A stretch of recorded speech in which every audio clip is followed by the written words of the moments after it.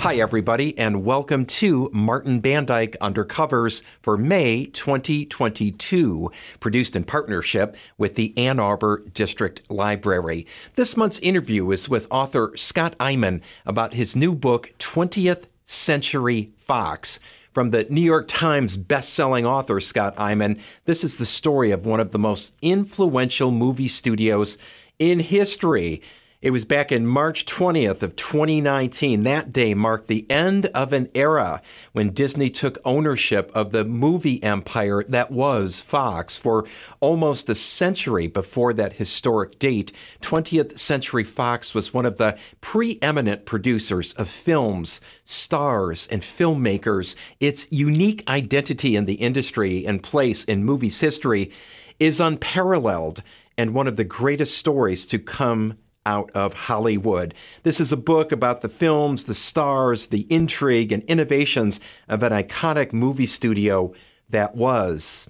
I began my interview with Scott Eyman by asking him about the two main people he focuses on in his new book, 20th Century Fox. Well, it's about the founder of the Fox studio in the beginning of the book, William Fox, whose actual name was Fuchs. He was a Hungarian immigrant who landed in New York as a small child, like most of the early generation of movie moguls did. They were all Eastern European immigrants. And it's about Darryl Zanuck, who took Fox in 1935 when it was kind of sucking wind in a moribund organization, and merged it with his 20th Century Pictures to form 20th Century Fox, and ran it like a Swiss watch for the next 21 years. And then came back in the 60s to be chairman of the board for another 6 or 7 years. So it's basically a story of an entertainment giant founded by two people in two different generations, one of whom could not adapt to changing times, William Fox, and the other who could adapt splendidly to changing times, Darryl Zanuck. So take us into the life of William Fox. This man really grew up under, sounds like, very tough circumstances. Yeah, he was kind of a feral guy, not necessarily pleasant, not a lot of laughs. He had a dismal childhood, as Louis B. Mayer did, as a couple of the moguls did. Unlike them, he kind of absorbed the pain and then radiated it back out towards everybody around him. Essentially, he was a real estate guy. He wasn't really a movie guy. He bought one Nickelodeon. It did well. He invested the profits in another Nickelodeon, and so on down the line. And much like Zucker, who co-founded Paramount Pictures, who was also a real estate guy, going into production was simply a means of exerting quality control on the product, and also getting another revenue stream coming in. As opposed to just taking your percentage off the top of the theaters, you also were able to take profits, theoretically, from the manufacture of the films that the theaters showed. So it was very logical, forward-thinking behavior on the part of Fox. So Fox was interested in money and in power and maybe not a lot of other things, and yet was responsible for some technical brilliance in films, and some of the greatest directors of all time worked for this man. Who were some of these people? Absolutely. Well, especially in the beginning, Fox films were slightly exploitation oriented for the first 7 to 10 years of the company. He founded the company in 1915. In the middle 20s, he suddenly decided he wanted to be respectable. He wanted to play with the big boys. He wanted the critics on his side. So he began spending a lot more money. He began importing and hiring the very best directors in the world, like F.W. Murnau, he brought over from Germany and gave him carte blanche to make Sunrise. John Ford was added to the directorial staff. Frank Borzage was added to the directorial staff. Henry King. He had a very good eye for talent, and he would put up, he had very little patience with people as he went on who didn't have talent. He wanted to see class on the screen the further he got into the 1920s. And he was also extremely avaricious and extremely ambitious. And basically, he tried to corner the American movie industry. Marcus Loew, the founder of Loew's Incorporated, which was the parent company of MGM, died. And the Loew stock went up for basically auction. And Fox bought Loew's Incorporated, which gave him control not just of his own studio, but of Loew's Incorporated, one of the largest theater chains in the country, as well as MGM. his only main competition for supremacy in the movie business at that point. And he was undone by malignant fate, because what happened was the stock market crashed. And all these theaters and the companies that he paid a top dollar for when the stock market was high were suddenly worth far less. The dominoes began to fall. And the stock market crash was in late 1929. And about a year later, he was forced out of the company, which was plunging into Chapter 11. They never really went into Chapter 11. They managed to keep, but the water was always at their chins, basically until Zanuck took over in 1935. All right, let's talk here about Darryl Zanuck. What was his upbringing like, and what did he do before he formed 20th Century Pictures? Zanuck, like Fox, was a lone wolf. He was born in Wahoo, Nebraska, a town very few people have ever heard of for very good reasons. He was not close to his father. He didn't like his father. His father was a drunk and kind of feckless, and his mother he didn't care for at all. Richard Zanuck told me that he only met his grandmother 2 or 3 times. Richard Zanuck was Darryl Zanuck's son and a great producer in his own right. Yeah. Darryl basically was an alpha male from the time his mother's water burst. He went to war in World War I when he was 16 years old, lied about his age. And got thrown into the brig for being obnoxious to commanding officers. Got out and decided he wanted to be a writer. So he worked very hard the next few years of being a writer, sold a few things to the movies, fell in love with the movies, became a publicist at Warner Brothers, then became a screenwriter at Warner Brothers, and then rose to be head of production at Warner Brothers. That's in the late 1920s, early 30s. So Darryl Zanuck's responsible for all those great gangster pictures with Jimmy Cagney and Edward G. Robinson, Public Enemy, Little Caesar, and musicals like 42nd Street and Gold Diggers in 1932. Magnificent movies. Then he got into a fight with Harry Warner about Warner lying to the staff of Warner Brothers. When Roosevelt got elected and was inaugurated in 1933, they declared a bank holiday to stabilize the financial industry, which was teetering at that point.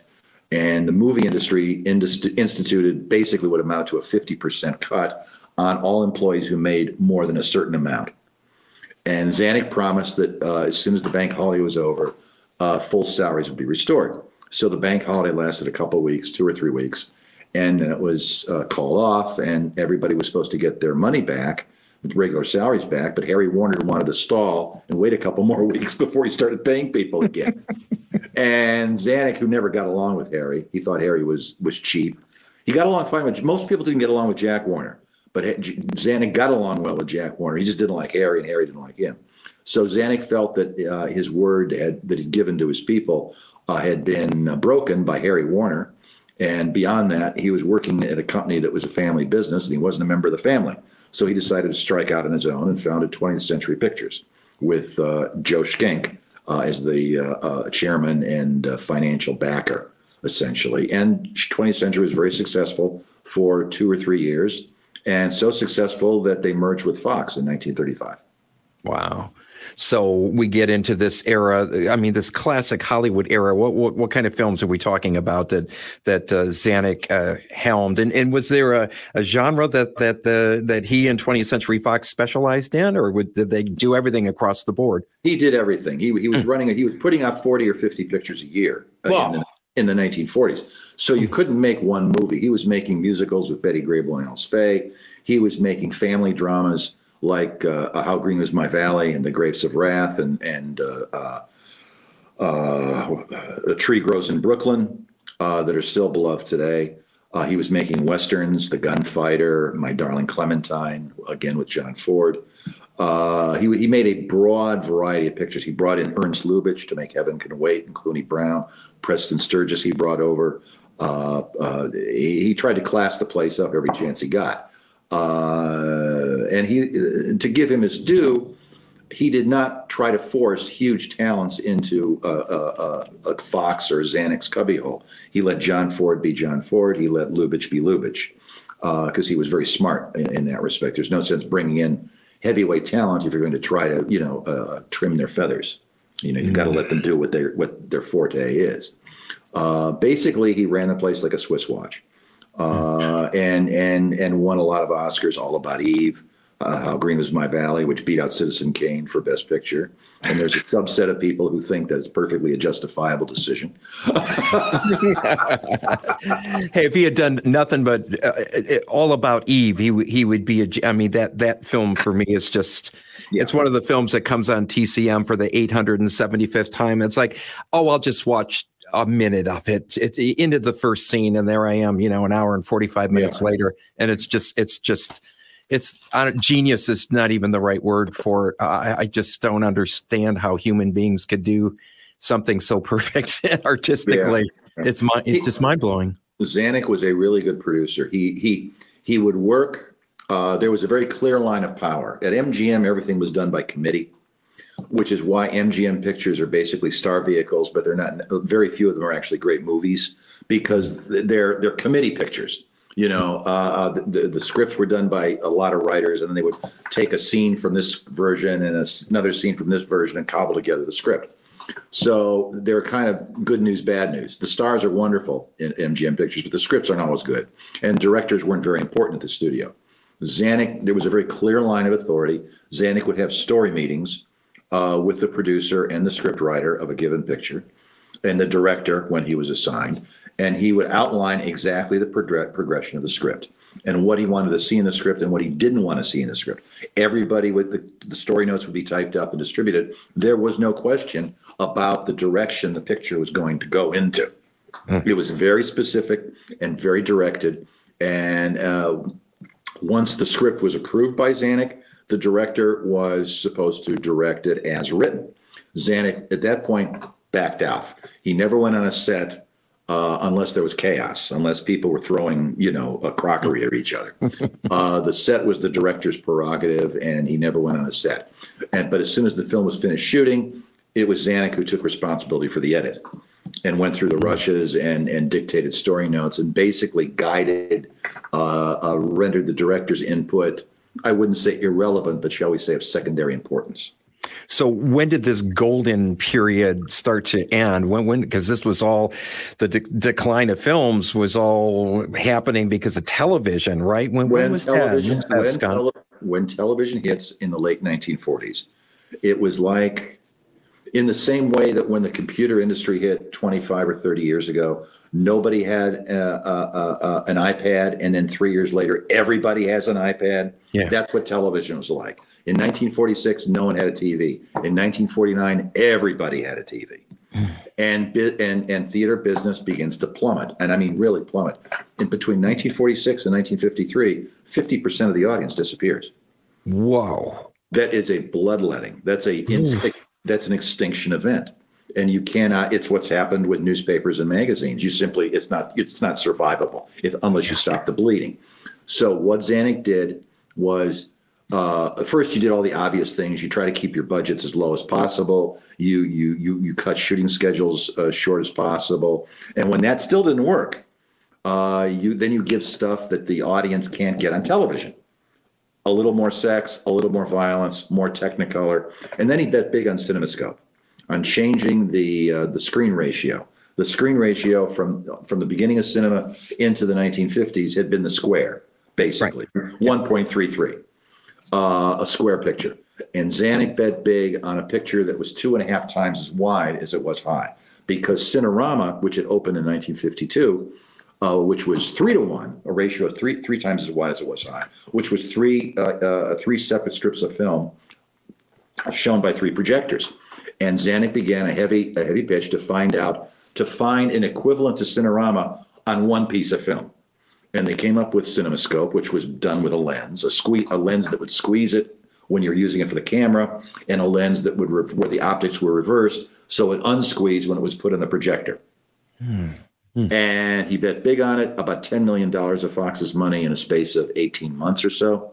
And the first CinemaScope film premiered at the end of 1953, and it was a spectacular success and basically changed screen dimensions. CinemaScope widescreen as a savior of the movie industry did not last very long. It lasted 5 or 6 years, and then the novelty wore off. as all novelties do. Yeah. But it stopped the bleeding. Widescreen stopped the bleeding because every other studio, once CinemaScope was a success, came up with their version. Paramount had VistaVision, which is they shot DeMille's Ten Commandments in VistaVision. Other studios simply rented CinemaScope. MGM rented CinemaScope. Warner Brothers rented a CinemaScope as well for Star is Born, the Judy Garland version, at $25,000 a picture. So Zanuck ultimately, Fox made money on CinemaScope, and it stopped the bleeding. There still continued to be a gradual diminishment of audience over time, as there still is. I mean, the pandemic has cut theater attendance in half from what it was before, and whether that comes back, who knows? Because a lot of people simply sit at home and watch the streaming services. Right, me included. Just bought like the nicest TV we've ever had, and suddenly it's wow. This is I've gotten kind of used to this, and I'm a big movie goer too in theaters, and it's it's worrisome. Certainly worrisome about how and if people will return to theaters in the way that they used to. Well, so what happens from the 60s until the present? When gets a gutful of the changing mores of 50s Hollywood. He didn't mind the business with CinemaScope. That appealed to the gambler instinct in him. What he did mind was actors taking production responsibilities, but not taking financial responsibilities, of having to cut actors in on the profits who didn't necessarily make any financial contribution to the picture. And of actors becoming directors. He lashed out at John Wayne for directing a picture. He lashed out at actors for producing pictures, people like Burt Lancaster. He just didn't like the way the industry was going, because in the way the industry was going was diminishing his own ability to be peremptory in the production of movies, to make decisions, because he had to deal with all these other people who's saying, gimme, gimme, gimme, gimme. And you want to do that. And also, he was getting middle-aged crazy. He was in his 50s at this point, had been working 70 and 80-hour weeks for 25 years, and he was burning out. So he decided to quit Fox and go into independent production. And he went to Paris, didn't tell his wife, didn't invite his wife. went to Paris with a series of exotic and quite beautiful mistresses that he tried to turn into movie stars, none of whom made it, but had a good time. Had a really good time. Made one or two good pictures, made three or four lousy pictures.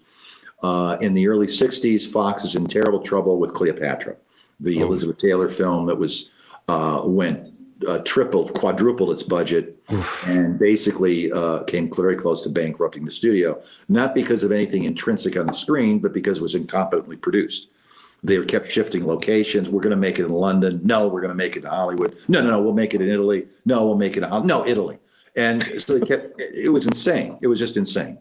And Zanuck saw, from his distance in Paris, even though he's not directly involved, saw that what was going on with the company and was slowly going crazy, because he could see that it was being run by incompetents who didn't understand how to make a movie. You make your decision based on the best evidence you've got at the time, and you stick with it. You can't keep shifting production from one continent to another without planning for it, because it just blows everything. And everybody's going into golden time and triple salary because you're going far over budget. And that's what happened with Cleopatra. And the picture was lousy, let's face it. Yeah. So he comes riding to the rescue, and they're happy to have him back. He's just coming off The Longest Day, the best picture he made as an independent producer, story of D-Day, and which was successful financially and critically. And he comes riding to the rescue and installs his son Richard as head of production. And Zanuck Darryl becomes chairman of the board. And Richard had been groomed for the job since he was in high school. And he becomes an extremely successful producer over the years. The first picture out of the hopper of the new Zanuck regime at Fox is Sound of Music. Well, that takes care of a lot of problems. It sure does. That takes care of a lot of immediate problems. Unfortunately, it was the most expensive success in film history, because not only Fox, but every other studio thought this was the answer. And everybody goes to make Goodbye, Mr. Chips, and the remake of Lost Horizon, and The Great Waltz, and just a nonstop string of disastrous musicals that no one wanted to see, including Fox, that made Star with Julie Andrews. because what Sound of Music turned out to be was the last hurrah for that kind of movie. Yeah. The audience was dying off or not interested in going to movies that often. So they were making all these movies for an audience that no longer existed. Paint Your Wagon, Camelot. I mean, they just kept coming down the pike, and they were all terrible, and nobody went to see any of them. So by the end of the 70s, basically Fox is kind of back where it was during the Cleopatra phase. And at that point, Zanuck is beginning to get a little dementia. He's beginning to get a little senile, and he begins to get paranoid about Richard, that Richard's going to try to cut the ground out from under him in 20th Century Fox. He regarded it as his personal fiefdom, his personal creation, which in fact it was. Yes. Mm-hmm. And they begin a corporate battle, and ultimately he fires his own son from 20th Century Fox. A few months after that, he's kicked upstairs to emeritus position and removed because he's becoming increasingly senile and clearly can't function very well anymore. And he went back home to his long-suffering wife in Palm Springs, and she took care of him until he died. Wow. And then what was the fate of 20th Century Fox? It doesn't exist anymore. They got bought by Disney. Right. 3 years ago. Disney now owns Lucasfilm, Pixar. They've got a piece of Marvel. They got Marvel. They own Marvel, and they also own 20th Century Fox. And Fox was a good buy for them because there's a huge catalog, not just a product for streaming service, but a lot of stuff that can be remade or repurposed. It's like Nightmare Alley, which is opening this week. Oh, right. Yeah. Which is a remake of a famous Tyrone Power vehicle from 1947 that Zanuck produced, against his better judgment, I might add. He didn't want to make the movie, but he owed Tyrone Power, who was a good guy and had been a good soldier at Fox for over 10 years at that point. And Power wanted to make a movie for himself. And Zanuck let him make it, even though he knew that it wasn't commercial at all. Because Power's audience didn't want to see him that way, playing a cheap grifter. But Power wanted to do it. And of course, nowadays, it's one of the 3 or 4 pictures that people want to see Tyrone Power in. Right. But it didn't help any. It lost $500,000 in 1947. Oh, it did. So Zanuck was right in one sense. In another sense, he was wrong. And Ford versus Ferrari was the last or one of the last pictures from. It wasn't the last picture, but I think it's the one. It's the picture that came at the very tail end of 20th Century Fox's independence that would have pleased Zanuck the most, because it had all the Zanuck qualities. It had a taut drama. The stakes were personal as well as public. It was about 2 men butting heads, but then finally uniting in a common goal to try to win the Formula One championship. It's a true story, and it was beautifully produced and directed by James Mangold. And it's just a movie that had all of Zanuck's attributes and none of his deficiencies. And it's just a movie that Zanuck would have loved. And I love the film, and it is one of the films that you got to see it in the theater to really enjoy it. It's at its best, because it's an auto racing. When it gets reduced to the TV set, even if you got a big TV, it ain't the same. And it was a really good picture. And Zanuck would have just stood there and applauded that movie. So that was kind of the perfect capper to end the book on, as even though Disney was in the process of buying the studio at that point. And final question, Scott, I know it's impossible, but pick one. What's one or two or three of your very favorite films from 20th Century Fox of all time? I love How Green Is My Valley. I love Grapes of Wrath, because they're both deeply realistic pictures of family anguish that still manage to be hopeful and not despondent about the characters in the future. And that's a tough That's a tough twist to pull off, But Zanuck understood things like you can't send the public out wanting to slash their wrists. You got to give them something. Something. And he figured out ways to do that, especially with Grapes of Wrath, which, let's face it, as a novel, is almost a complete downer. I mean, there's no hopeful ending for the Jodes. in the novel of Grapes of Wrath. But Zanuck figured out a way to end it on a note of hope that did not necessarily violate the spirit of the novel. He also, even though he didn't like Henry Fonda personally, and Henry Fonda loathed him personally, he had the smarts to realize that Fonda was the only actor in Hollywood who could play Tom Jones. To give him the part, he demanded Fonda sign a 7-year contract with Fox, and Fonda never forgave him for that. Never. Fonda took that to his grave. He just couldn't stand Darryl Zanuck. Wow. Even though the part is Fonda's signature part. But he still thought he didn't know if it was worth trading 7 years of his career for. Thanks for listening to Martin Bandyke Undercovers for May 2022. Our interview was with Scott Eyman about his book, 20th Century Fox, Darryl F. Zanuck and the Creation of the Modern Film Studio. This has been a presentation of the Ann Arbor District Library. She's a 20th Century Fox. She's a 20th Century Fox. No tales.